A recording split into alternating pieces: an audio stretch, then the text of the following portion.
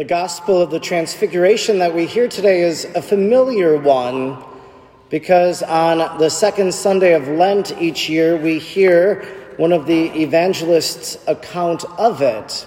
So we know many of the facts of the case, that Jesus takes these three apostles, Peter, James, and John, leads them up the mountain, begins to talk to Moses and Elijah, and then the voice of God the Father is heard. These are the basic facts of the story common to each of the evangelists' accounts. But there's something here that I think that maybe we overlook, that it's easy that it might get lost as we've heard the story again and again. St. Luke tells us that Peter and his companions had been overcome by sleep. And so here they are. Jesus leads them up the mountain. Jesus knows what's going to happen. He wants them to be attentive. And the apostles, these three chosen ones, have fallen asleep. And so you wonder, how is it that they became fully awake? Did Jesus nudge them awake? Hey, look up, look and see what's happening.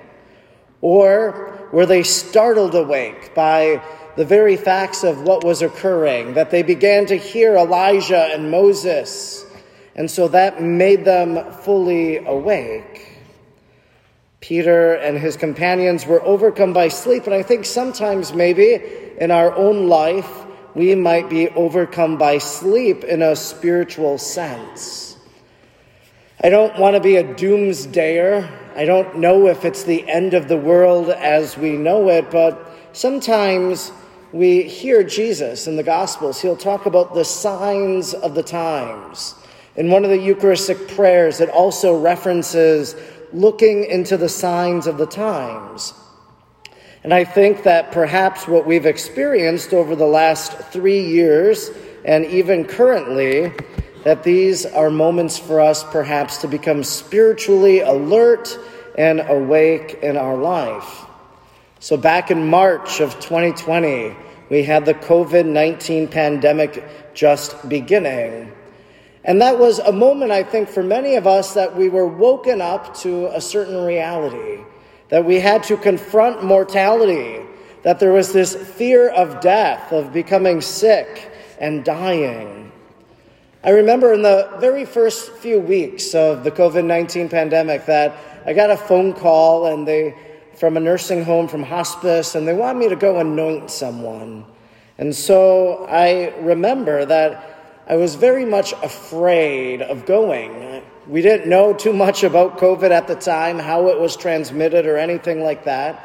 And so I thought to myself, well, if I go do this, there's a possibility I'm going to die.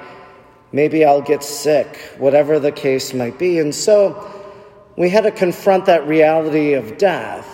And then there were the shutdowns, and we couldn't come to church here, and so we had to make more time for God in our life. That was another opportunity that could have taken place during the pandemic.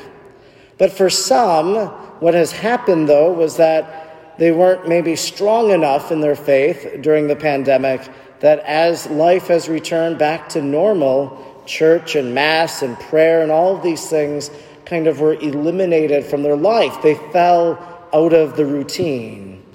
And so perhaps as we've fallen asleep, maybe in that sense, it's time for us to wake up and to recommit ourselves to the Lord.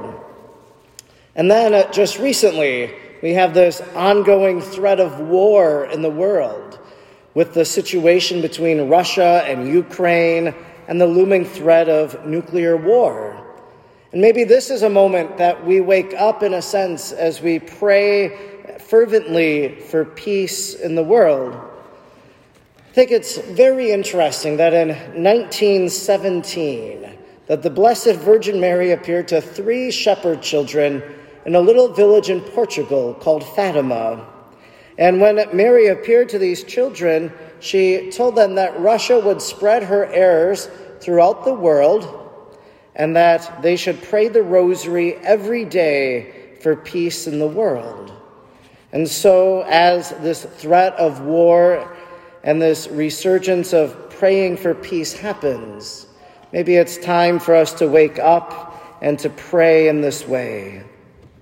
And then thirdly, every year we're afforded this very special season of Lent, which began with Ash Wednesday. And it's this season in which we maybe look at our lives and we say, where have I strayed from God? And it's a moment that we wake up spiritually as we undertake more prayer, as we take on penances and such.